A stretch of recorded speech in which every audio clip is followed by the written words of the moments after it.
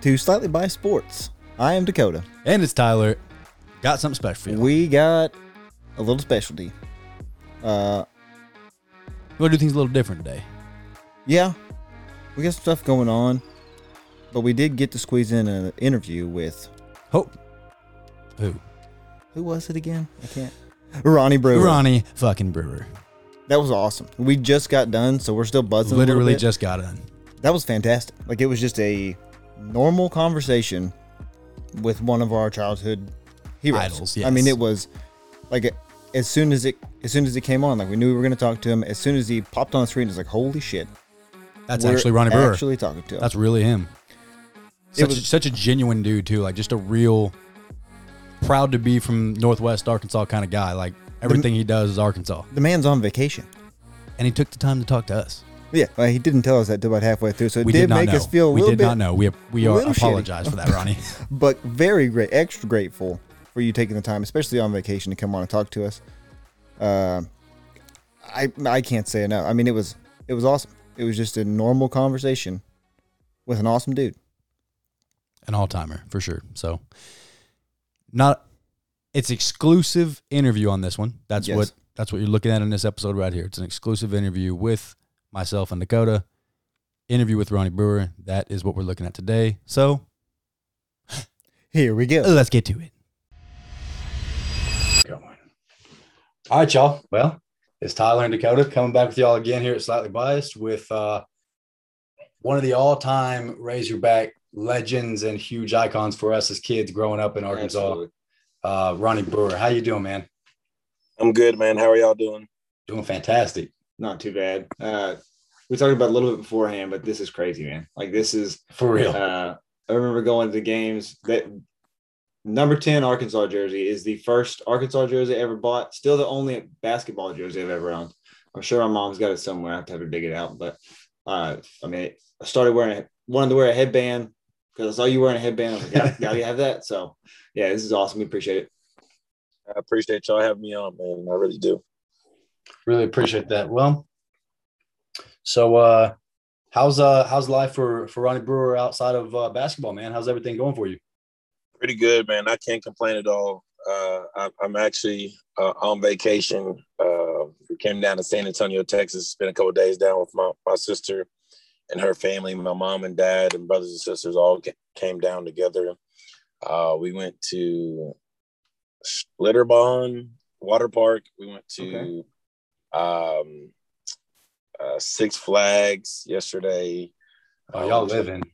Yeah, we did like a reptile park and the river walk today. And so we've had a really good time and, just enjoying it and just, blessed to be able to be out and about and in good health and be able to spend the time with family. So it has been really good. Absolutely. Especially in these times. Absolutely.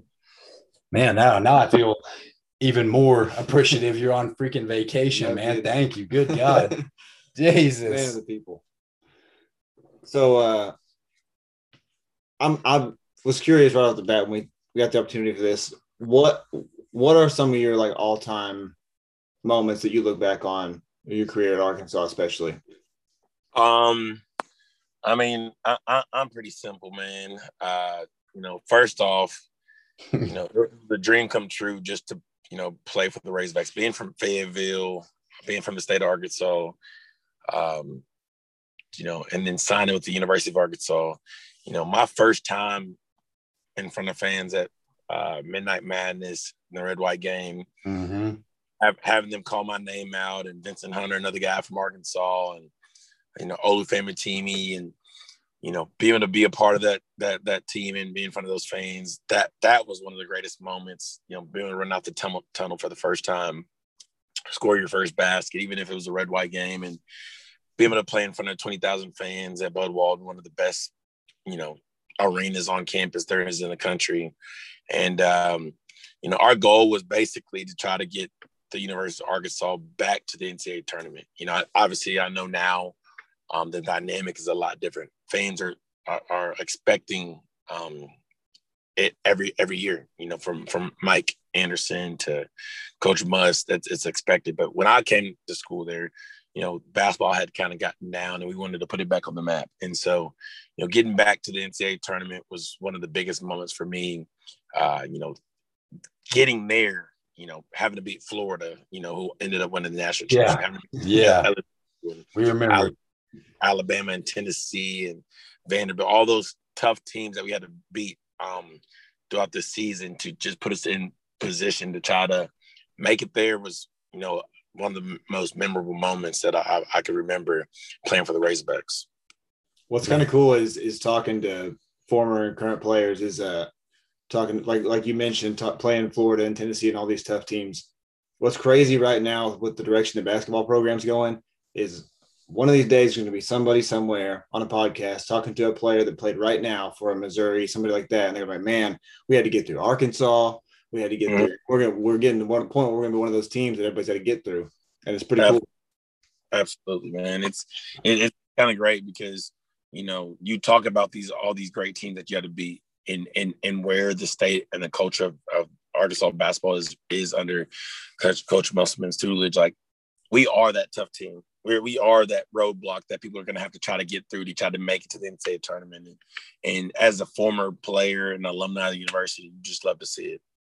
I think that kind of, honestly, the beginning of that, becoming that roadblock, there's a big hiatus there. And then I think the start of, I would say, your guys' run, I think that was the start of us really becoming something serious, followed by the Patrick Beverly teams and the Qualls guys, the Sonny Weems and the Bobby Portises, I think I would say, I mean, of course, it was from when I was very first a kid, but it feels like that was really when it started to become that serious team. And to see it just progress. And now with Musselman, I wouldn't say it's not a knock on Stan Heath or anything, but I didn't see that thing there that I see with Musselman. You know what I mean? That connection with the whole state. So it's awesome to see that. And I would definitely say that you guys laid the groundwork for that to become the thing. Yeah, I think it's just a little different. I mean, I'm not saying or taking anything away from Stan Heath. I loved him as a coach. I love Coach Pelfrey as a coach. Mm-hmm. And I know that they wanted to win. And I know that it meant something to them. But you have a different feel, like from deep down inside your heart, that it meant a little bit more for Coach A. And it means a lot more for Coach Must to have success at Arkansas, to have interaction with the fans, to have interaction in the community, to recruit hard in the state of Arkansas and keep in-state talent home. Yes. And not say, I mean, you're not going to keep every kid. I mean, you're going to have the guys that go out of state and have success. And that happens, guys slip through your fingers, but you love to see guys like Bobby Portis stay home and have a lot of success, or Daniel Gafford stay home and have a lot of success, Absolutely. or Isaiah Joe stay home and have a lot of success. And that doesn't take away from any of those guys that are out of state, because we love guys that are from out of state that come in the state of Arkansas and represent and leave it all on the line to represent Arkansas. But I think it just hits a little bit different when you have a lot of in-state guys and under Coach A and Coach Musselman, the passion and the attention to detail that they used to turn that corner to have success. I think it just hits a little bit different. Definitely. I totally agree. We've talked about it on the show a little bit. It almost, with the way that everything is right now, it almost got like a high school feel to it. Like, in high school, all your coaches are real close. Everybody knows them. Like with Pittman wanting to be here so bad and the way Musselman is, it's kind of got that feel to it. And you're right. It does kind of like, it kind of adds to the expectation almost, because like, they want it as bad as you do. So why not? Absolutely, man. I mean, if you go to a Razorback game, obviously COVID hit and a lot of people didn't get to go. But if you watch it on the game or watch it on TV, or if you listen to it on the radio, the intensity and the passion that Coach Must brings on the sideline, it shows that he really wants to win. And he really, that those student athletes mean a lot to him. And playing the right way and executing the right way means a lot to him. And he kind of wears his emotions on his sleeve. But I love that. I love that about him, because I'd take him over any other coach that just sits down and just watches the game. He's intense. He's on the refs. He's on the players. He's getting the fans involved. And that's, to me, is the epitome of Razorback basketball, is passion, grit, and grind, and trying to win at all costs. And that defensive priority, honestly, like, I mean, hell, you average 2.5 steals a game here at Arkansas. That's what we love to see. And it looks like that's back, that play defense type thing. You know what I mean? That it's something different when you see the defense step it up like that. And I don't know, man. It just hits a little bit different seeing the defense go up the way it does. You appreciated great defense. I mean, good Lord. Absolutely, man.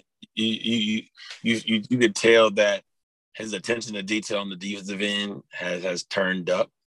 I think the focus has been on defense and playing fast and playing with pace and up tempo, and but you also see a change in the offense, a little bit more attention to detail and executing each and end of every possession is important. And just I've had the opportunity to watch a couple of his practices in person, and it's a work of art. And if you're able to get to a practice, or you're able to watch on a TV show how he kind of orchestrates it all, it's like a masterpiece, man. And the players are just blessed to be able to have him and have those guys, have him leading those student athletes and the Razorback fans.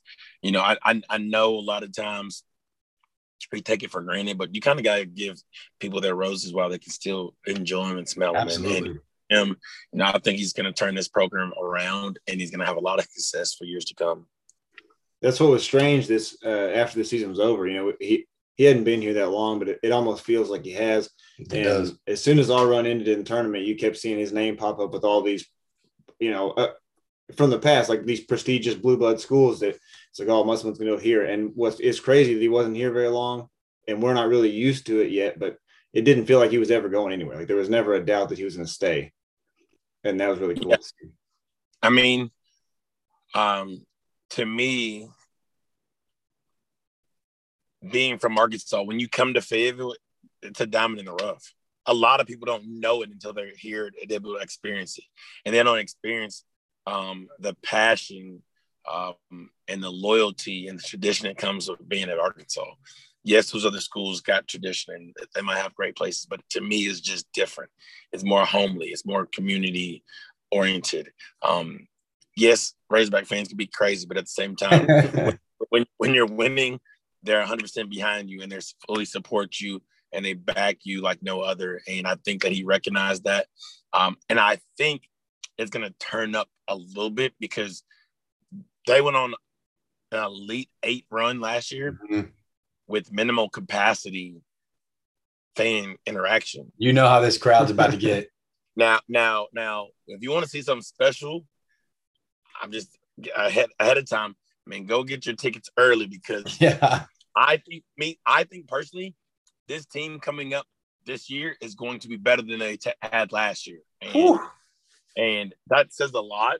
Sheesh. But yes, they lost Moses Moody, but I think they added a couple really good pieces, as well as a young core, and so you've got a lot of inside out, a lot of guys that can defend, a lot of guys who can ball the back, a lot of perimeter shooters. It's just going to be a really good, fun team to watch. We've said it 5 million times, but I keep trying to tell everybody health KK Robinson coming back is going to be I'm telling everybody, and Devo Davis is doing nothing but just special things. This man, it feels freaking incredible. I'm not going to lie. I also want to let you know, I acknowledge and appreciate that wordplay you did on Diamond in the Rough right there. That was slick. But something I did not know, I tried to dig in a little bit, do a little research, and I didn't know that you had got hurt apparently as a kid in like a water slide incident. What happened? Yeah. So every year, well, I say it back in the day, but every year they used to have this annual Razorback picnic, and every year right before school started, it was kind of end of the summer, start of the new year. They had, the players come to a picnic at Beaver Lake. And so, former players, my dad being the former player at the time, of course. And the current team, they were returning 94, 95 after winning the national championship. At the time, I couldn't swim that great, but, a whole bunch of kids. We were going off this big water slide that was shooting you out in the Beaver Lake, and they were putting soap on it to speed you up a little bit. And a lot of people that don't know, like, they see my body in the NBA. I wasn't always like 6'7" with muscles. I was a pretty scrawny kid. And so I was going on this water slide, and I was going so fast that when I was hitting the humps, it was like lifting me off the slide. And so I tried to slow myself down because the pace that I was going, it would have shot me in the middle of the lake.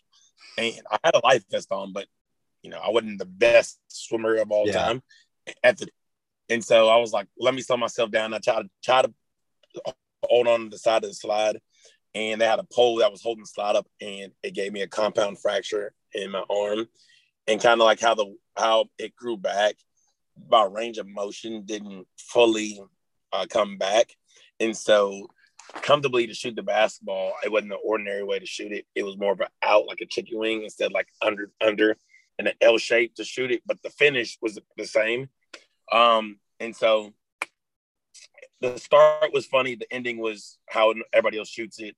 And you know, it kind of worked out for me because the end result turned out pretty fantastic. So, So how many times throughout your basketball career did you have to tell the short version of that story when they're like, hey, tuck your elbow? It's like, man, I can't. I literally can't. Yeah.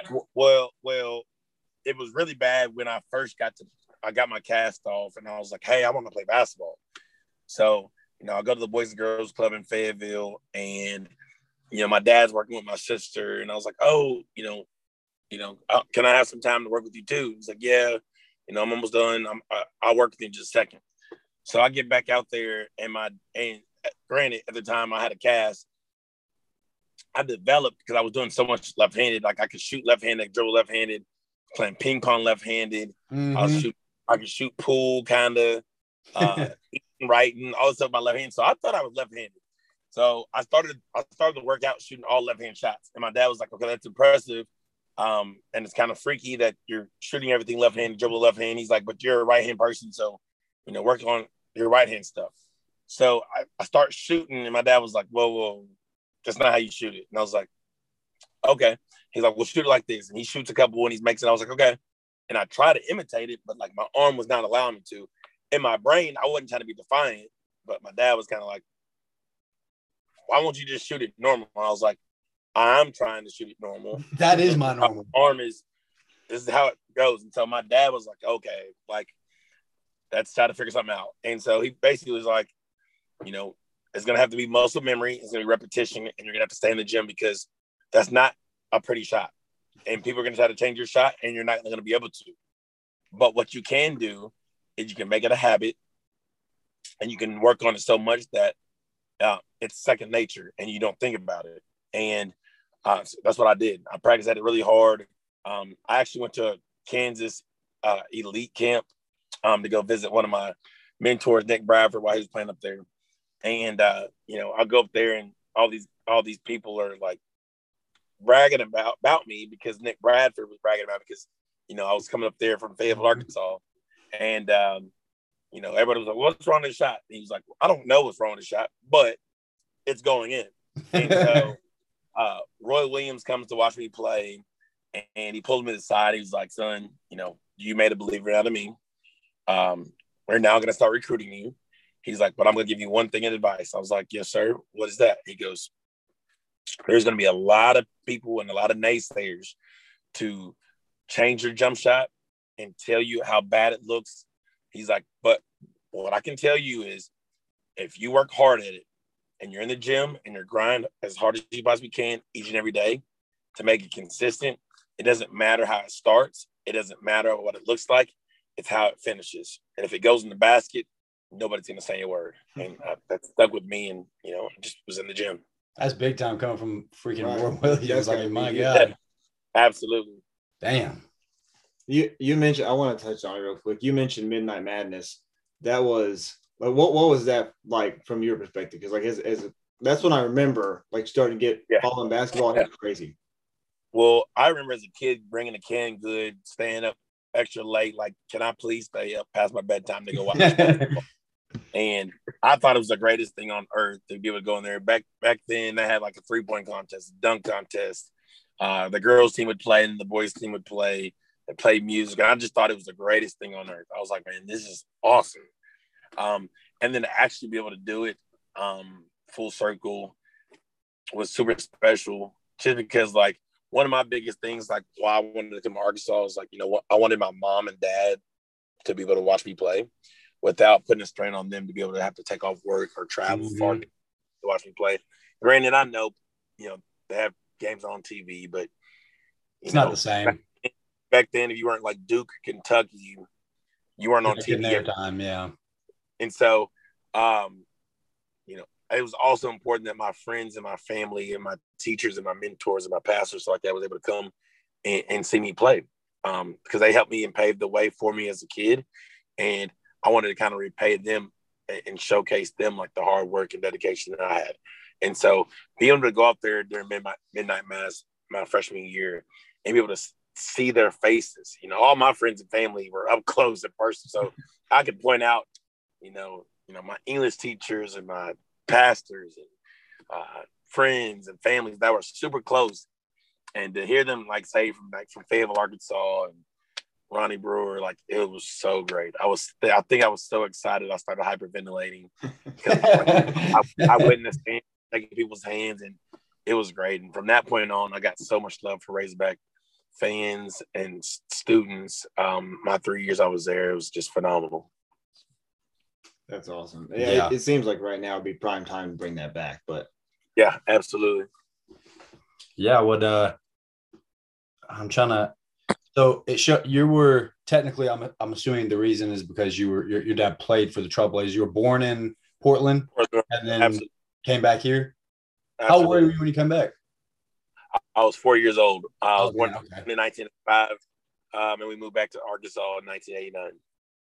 That's awesome. Yeah, I mean, clearly your dad's one of the legends. You know what I mean? One of the freaking legends. And if you had just, I'm not asking, rewrite history, but if you had just stayed one more year. Yeah.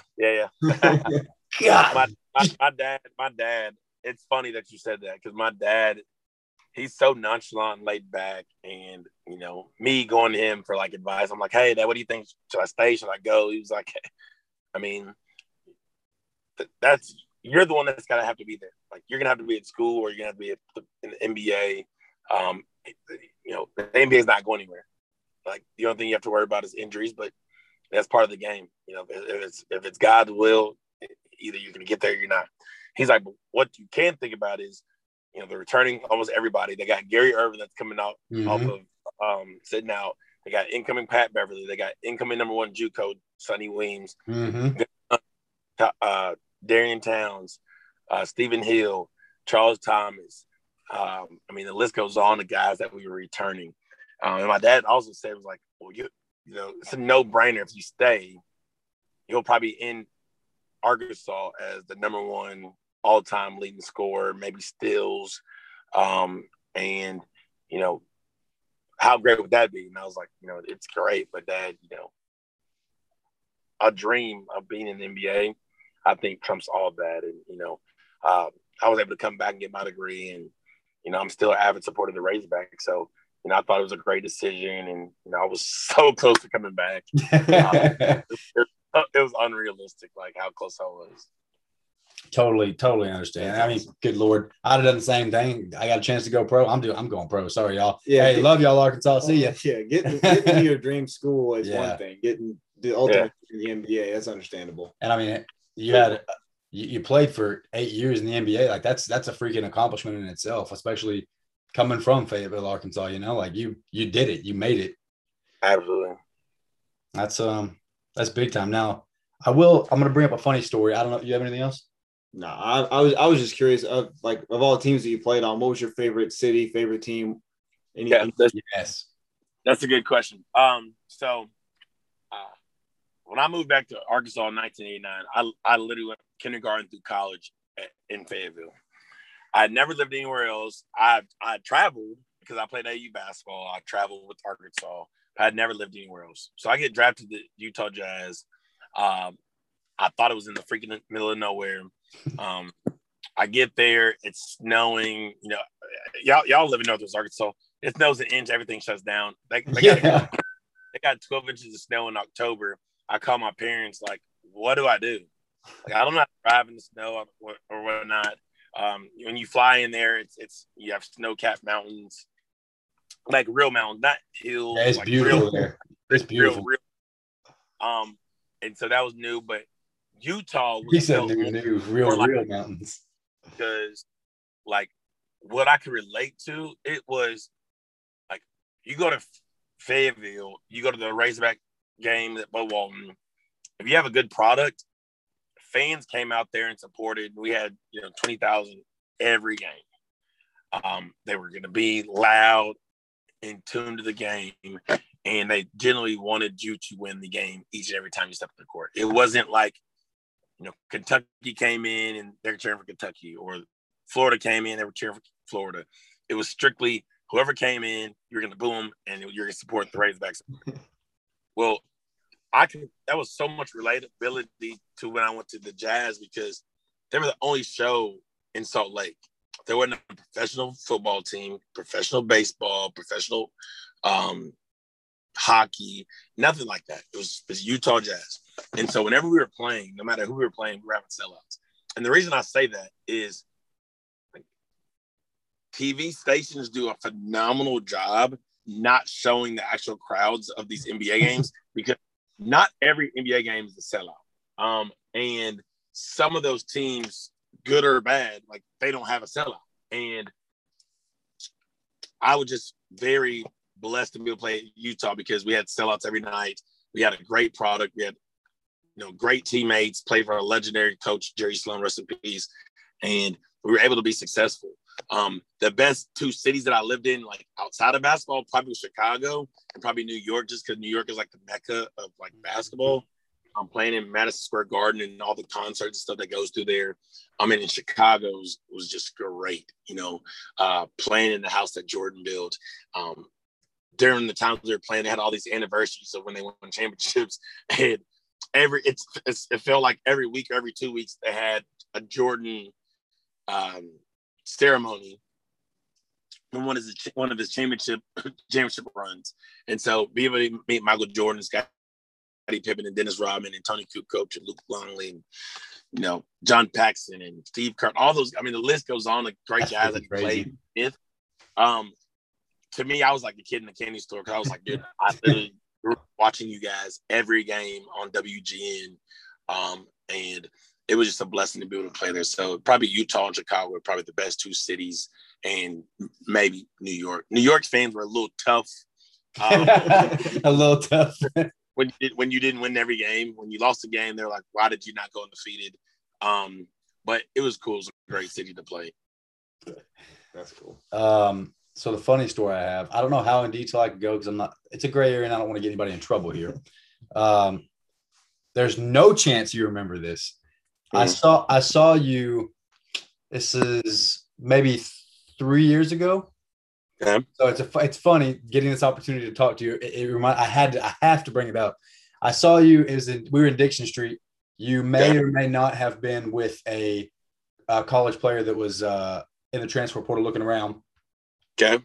And I bumped into you, right? And I see the player. I recognize him. I know him. Not personally. I just know the sport, I see him. I come up, hey, you're insert name. How you doing? He says, great. And about 3 seconds later, there's a freaking bear paw on my arm that says, hey, no football talk. I look over and I'm like, that's Ronnie Brewer. What the? All in a suit and everything, like dressed to the nine. It was out on Dixon, and I don't know if I can even say who it is. I don't want to get anybody in trouble. I'm gonna assume it's one of those situations like, hey, come with me. I'll show you a good time. We'll worry about football later. And then he runs into you. And he tries to bring up football. Like, no, shut it down. It may or may not have been Kelly Bryant. But and it's crazy because 2 seconds later, I mean, it's Ronnie Brewer. I'm like a little starstruck for a second. I'm like, that's Ronnie Brewer. And then the DJ comes on and he's like, hey, y'all, give it up. We got Kelly Bryant in the house and Ronnie Brewer. And y'all said, see ya. Y'all went right out the back door and y'all popped smoke. Yeah. Well, I mean, it's not a secret that he was here. Obviously, he was busy looking at school, and sometimes it's good to see like a familiar face. We knew each other for mutual people, and he was visiting here, and I was just trying to talk to him about the pros and cons about coming here. Oh, And of course, yeah. I didn't want to have him out on Dixon where he could get in trouble, but I did want to show him around.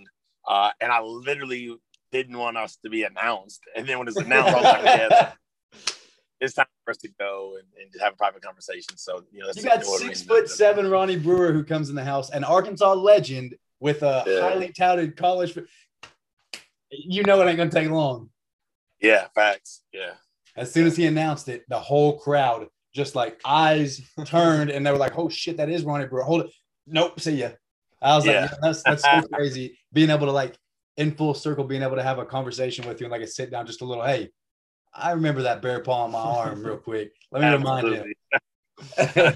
Oh, it's awesome to see somebody like you being, an ambassador, sort of like a show the area. And like, it's no one more deserving than someone like yourself, man. You've left a lasting impression in the minds of, two young kids who turned on TV for the first time watching basketball and like, holy crap, that guy is, you were that Arkansas icon for me. And your name rings true, like from border to border in this area, man. Like the name Ronnie Brewer is forever like cemented as one of the Arkansas greats. It's never going to go away. Thank you. I really appreciate that so much. I really do. Absolutely. We appreciate you. It's especially on vacation. We didn't know you was on vacation. Sorry about that. But like I said before, I just apologize that I have to do this on my phone. We're not back at the house yet. And so I appreciate y'all doing and taking the time out to talk to me, man. Absolutely. I just keep wanting to say it so many times. Like, it's such a freaking honor to be able to talk to you, man. I hope you guys have a great vacation, and thank you for the opportunity. And hopefully we can talk again soon. Also, I don't know if are you a hat guy? Yeah. Now listen, we got to send you one of the brand new hats. Okay. I'll hit you up after we get off of here, and I'd love to send you a hat and put on for the show. I'd love to see you in that hat, man. It's a freaking honor for real. Absolutely, man. I really appreciate that. It'd be an honor to wear it. Of course. I'll hit you up afterwards, man. Again, thank you so much, and we'll talk to you soon. All right, man. Sounds good. Thank y'all. Thank you. See you, man. See ya. All right, bye.